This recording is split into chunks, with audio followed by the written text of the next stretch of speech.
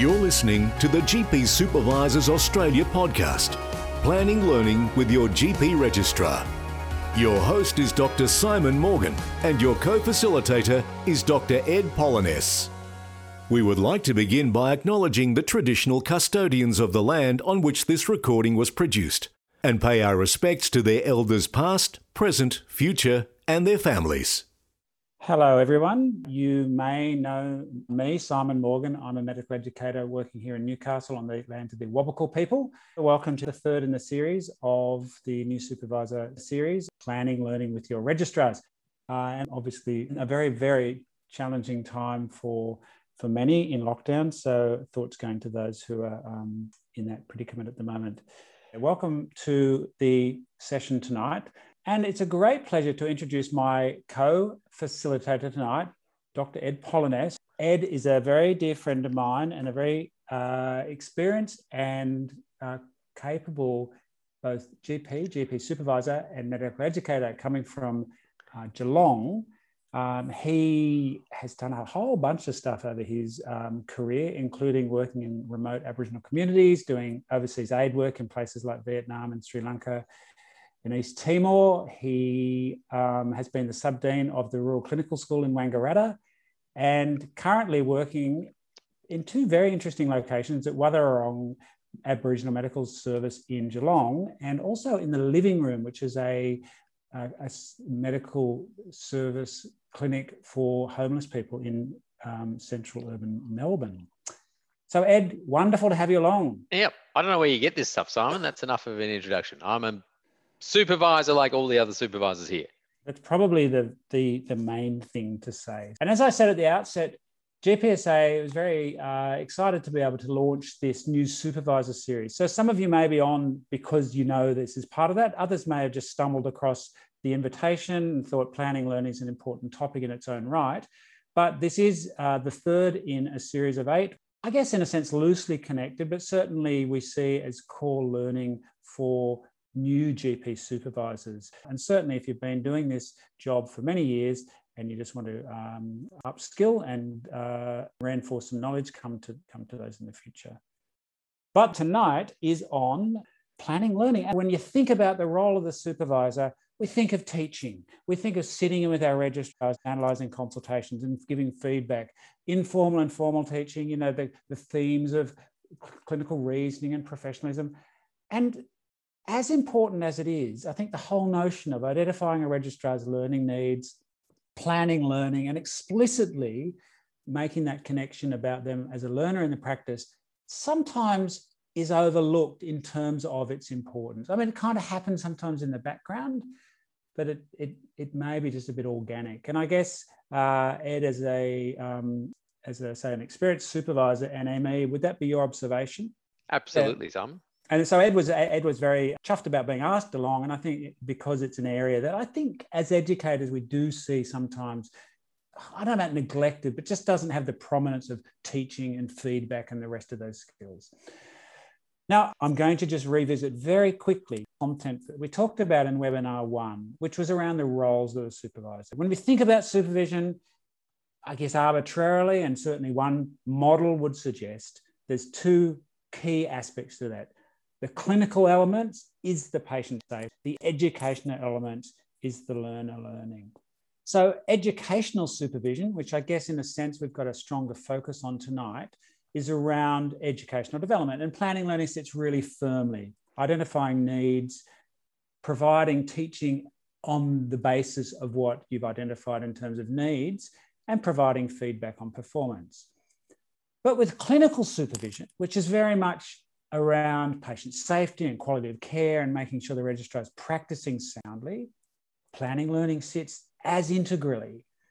Learning needs around patient safety, formal and informal teaching, you know, calling for help, the whole nature of how we teach around quality practice, and of course, providing feedback. So I don't see that planning learning fits in educational supervision. I think it sits at the intersection of these 2 aspects of supervision, right squarely in the middle. And so if there's one message I'd ask you to take away from tonight, it is the importance of this aspect of your role, not something that maybe just happens in the background. It's the registrar's responsibility to learn and identify, work out what they need to learn, but how critical that is, both to their development, but also the safety of their patients and your patients, of course.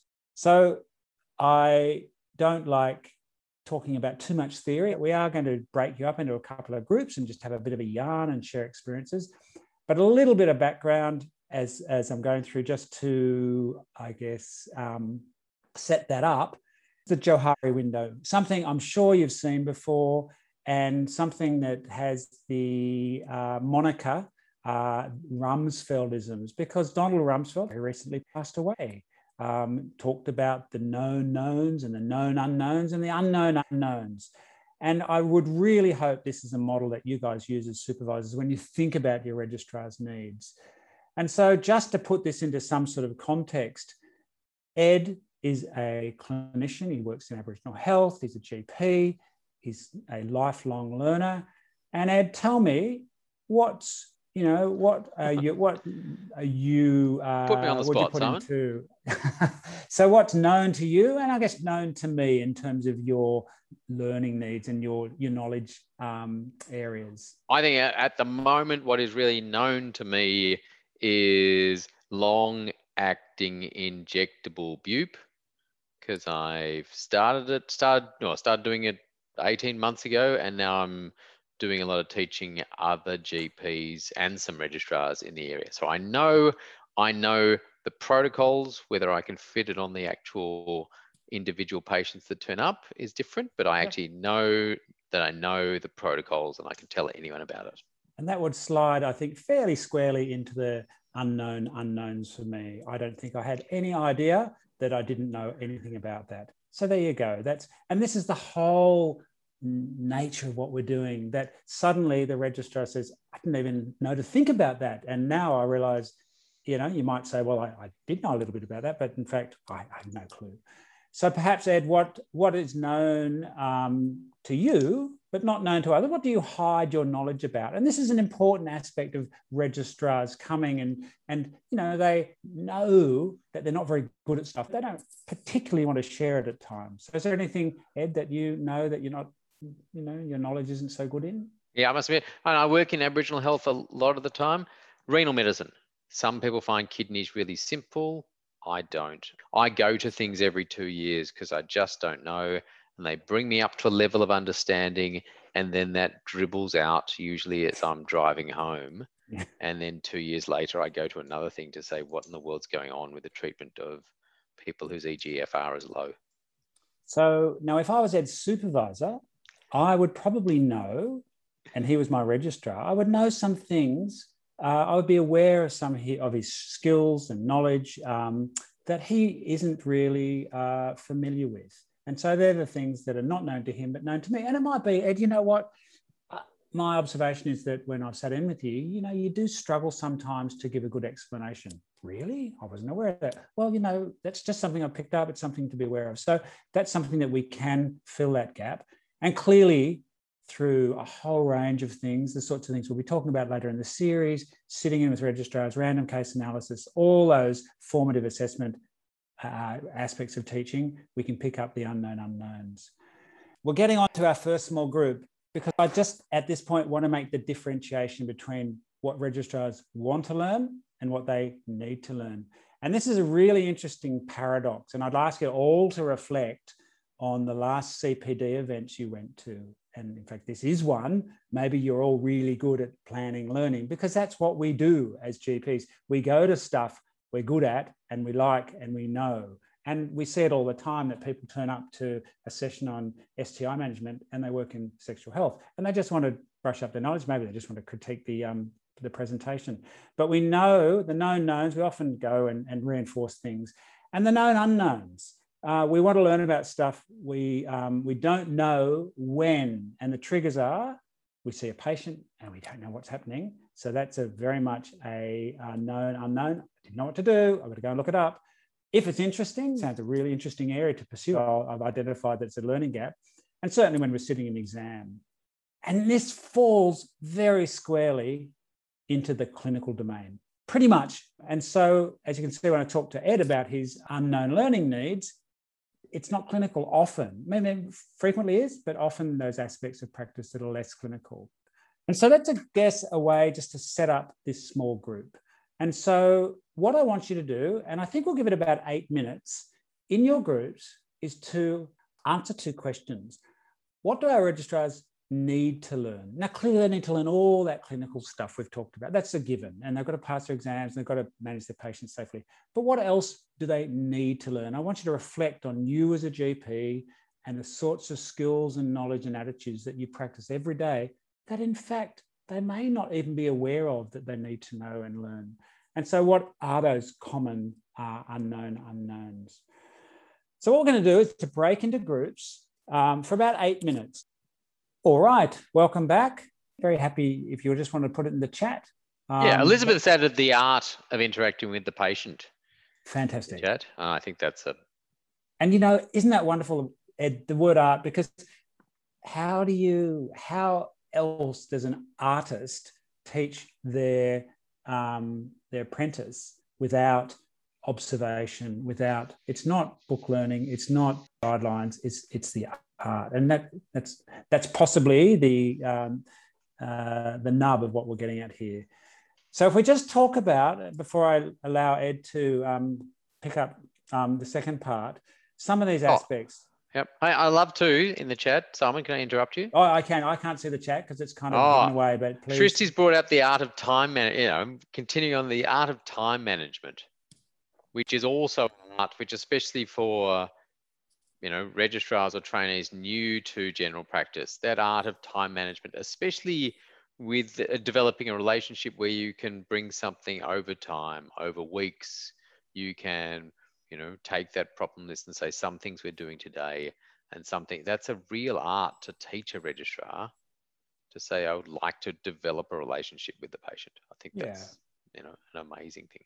And it's about, as we've just heard, the art of consultation, connecting with patients. It's just, essentially, it's beyond the clinical. It's beyond domain 2. It's communication and population health and professionalism and organizational stuff and just all the stuff that genuinely they may not think about. I mean, they kind of know it's got to be done, but it's our role as supervisors to flag those as learning needs. And so again, I picked these up from the first webinar unashamedly because they are absolutely learning needs and often those that are not well known, not well identified by a registrar. We've done the webinar very recently on clinical reasoning. If you didn't attend that, it was good fun and very, very informative. It's as all the resources are on that GPSA web page. Communication skills, how to interact with the patient, but more importantly, and you can see these things, yeah, of course, that's what I do as a GP, but patient-centered care, is that something a registrar is likely to think about as part of what will make them a good practitioner without us helping identify that as a learning need? Some of those aspects around professionalism, and we're doing a webinar on that in November. Organisational skills, so how actually to engage with the systems. Consultation skills, clearly, and we're devoting a webinar to that. And the whole, the consultation as this vehicle by which we practice. Again, I think so many registrars kind of think it just happens. It's just ED with lower acuity patients. It's not. Managing uncertainty, we're talking about reflective practice, how you actually genuinely reflect on your practice and learn from it. It's a bit of a sort of a model that I put together. Again, I presented it a month or two ago, but I'd like to flag it perhaps when we're thinking about learning needs, we're thinking about learning planning, and to think about the registrar or indeed yourself. In the centre is the GP. And who does that GP or that registrar, the learner, interact with? They interact with 4 places or 4 aspects. They interact with the patient, they interact with the patient's problem, they interact with the system that's around them, and they interact with themselves.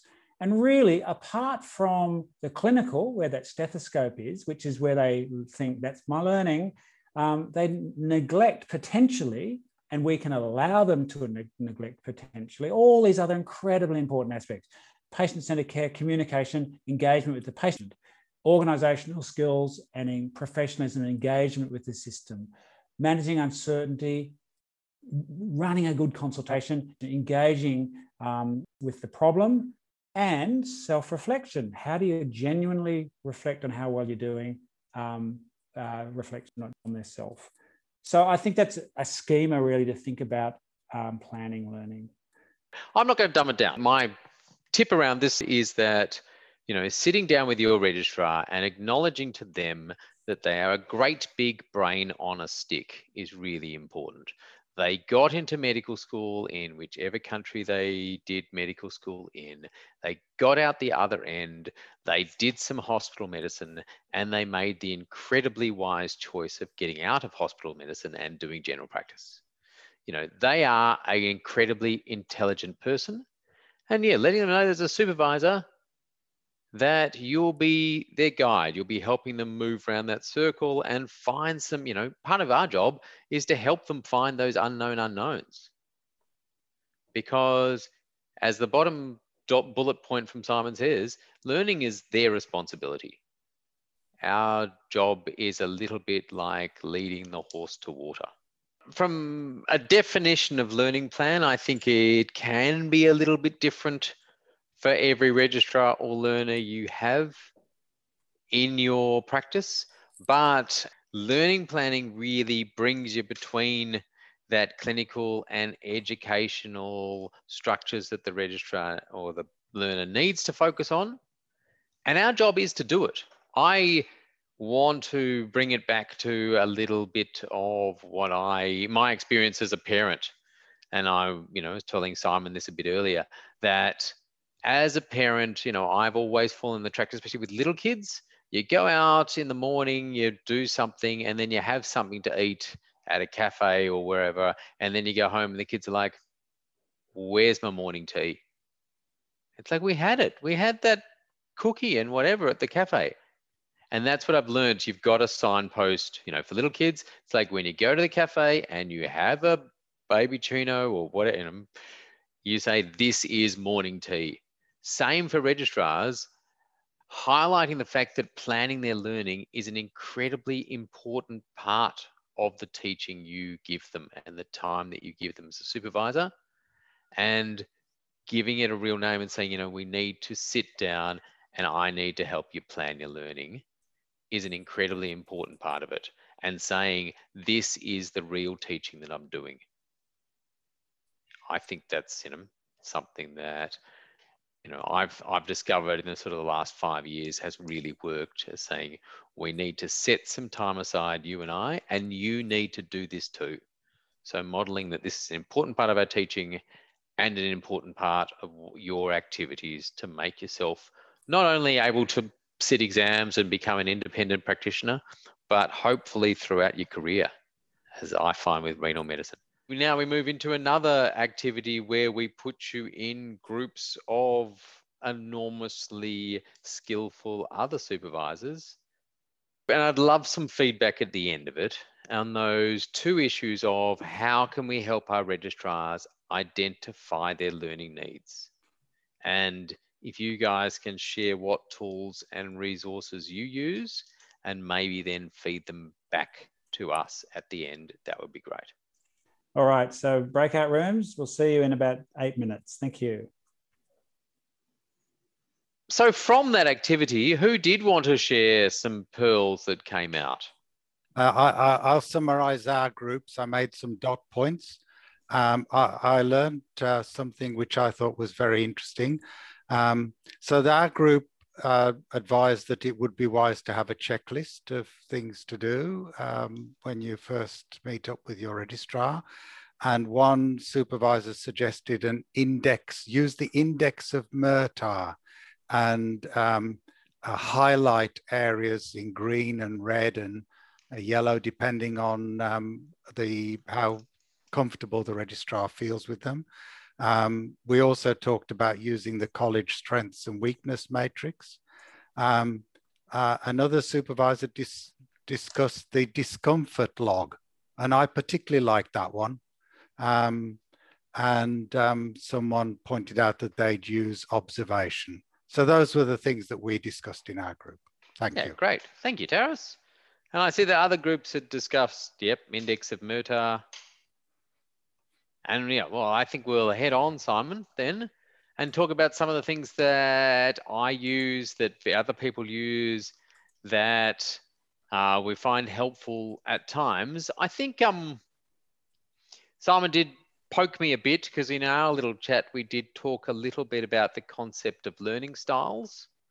I know that lots of supervisors do a fair bit in assessing their registrars' learning styles and making sure they adapt themselves and their teaching processes to each and every registrar. And I agree to a degree that that's what we do. But, you know, there's also the way of using your strengths, getting to know your registrar, getting to know how they like to process information. And as someone said before, how they like to process you saying there are some gaps in your knowledge. That's really important. And I think there are lots of ways of just sitting down with your registrar. And I think it's a really important thing at the start of a GPT-1, especially. But, you know, if you get a new registrar at GPT-3, or even some of you may get GPT-2s, just sitting down and knowing a little bit about where they're at is really important. And there are lots of different ways of doing that. That we can use confidence grids. We can, definitely, as Taras was mentioning, there are a number of tools that we'll discuss. I think using something like taking an educational history, sitting down with the registrar, finding out, you know, that they may have done a DIPOBS, they may have done a term in dermatology that you've got no idea about. They may have some skills that you can actually bring them up a bit and say, that's going to be really helpful to the practice, and I'll make sure that other people know that you have that skill. Finding out what they're comfortable dealing with is then leading into, you know, what can be some of the things that the registrar is struggling with or is really fearful of at the start of a term.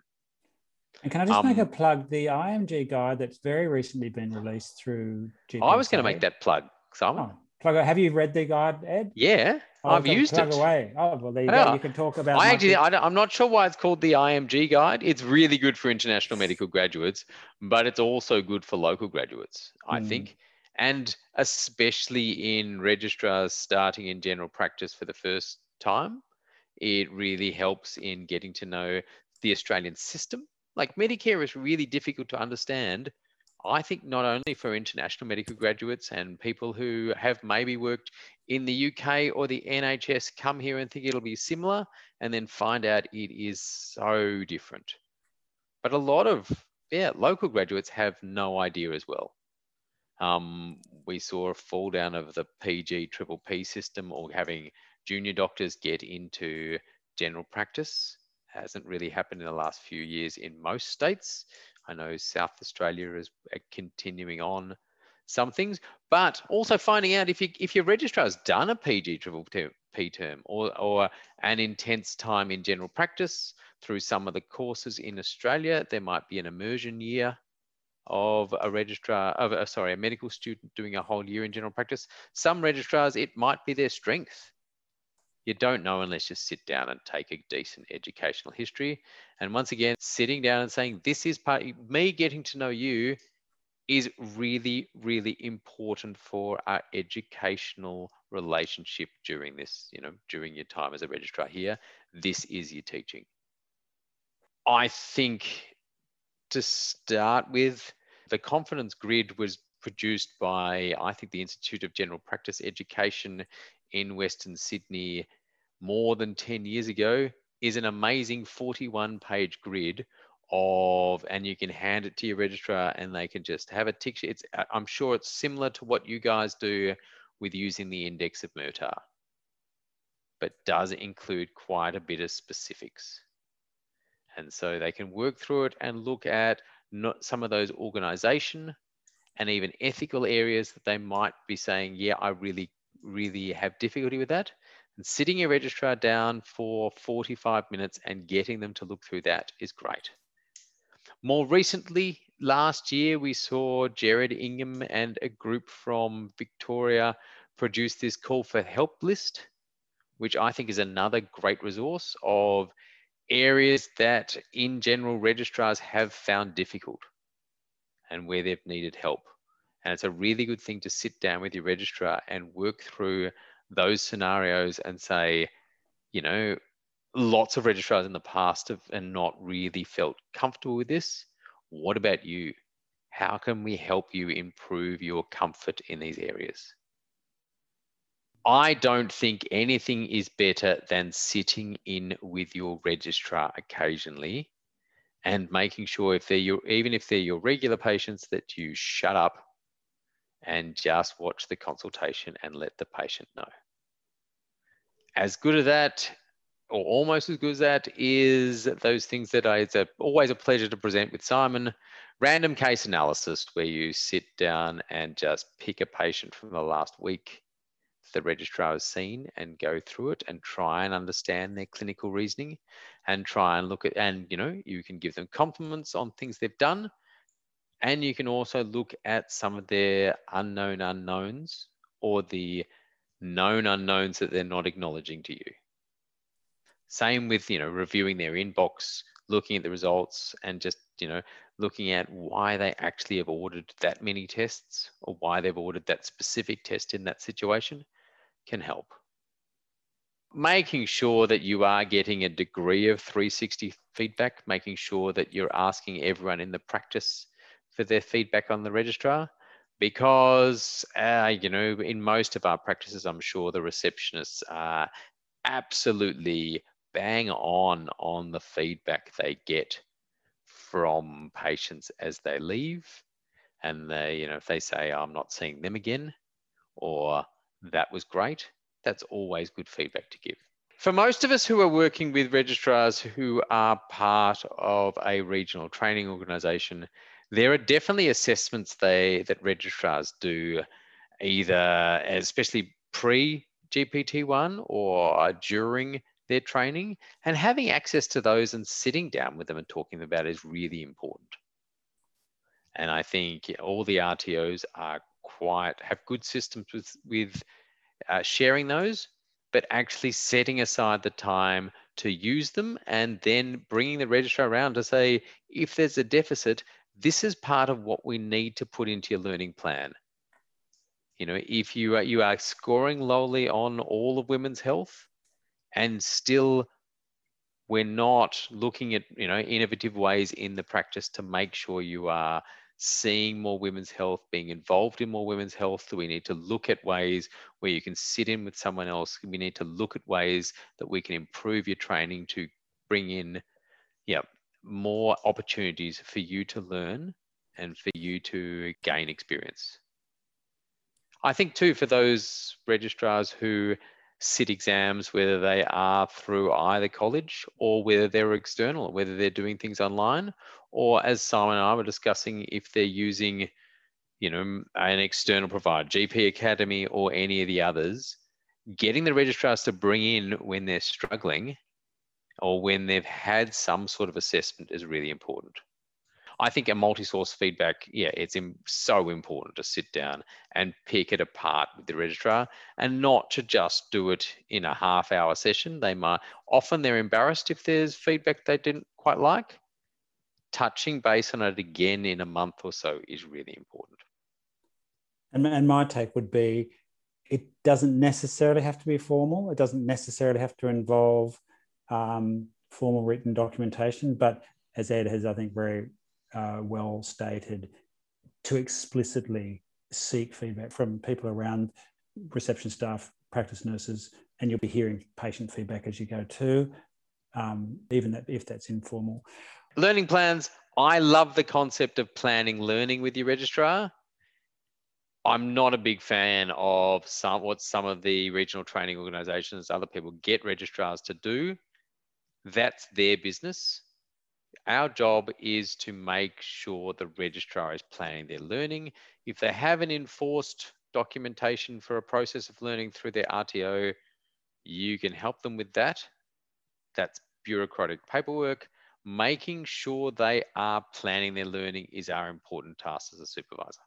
You might have some provocateurs, but I can only agree with you, Ed. I think having worked in an environment where learning plans were a requirement as opposed to that much more broad and I think important aspect of planning learning, if it's an exercise book in the top drawer, if it's, as we talked about in the break, a whole bunch of sticky notes, post-it notes, if there's a mechanism to plan learning compared to this often static and frankly bureaucratic, artificial thing that gets submitted, then that's you're doing far better. Yeah. And Stella, I agree. If the registrar resists a formal learning plan, I don't mind. I've talking about some in the break or in our reflective bit.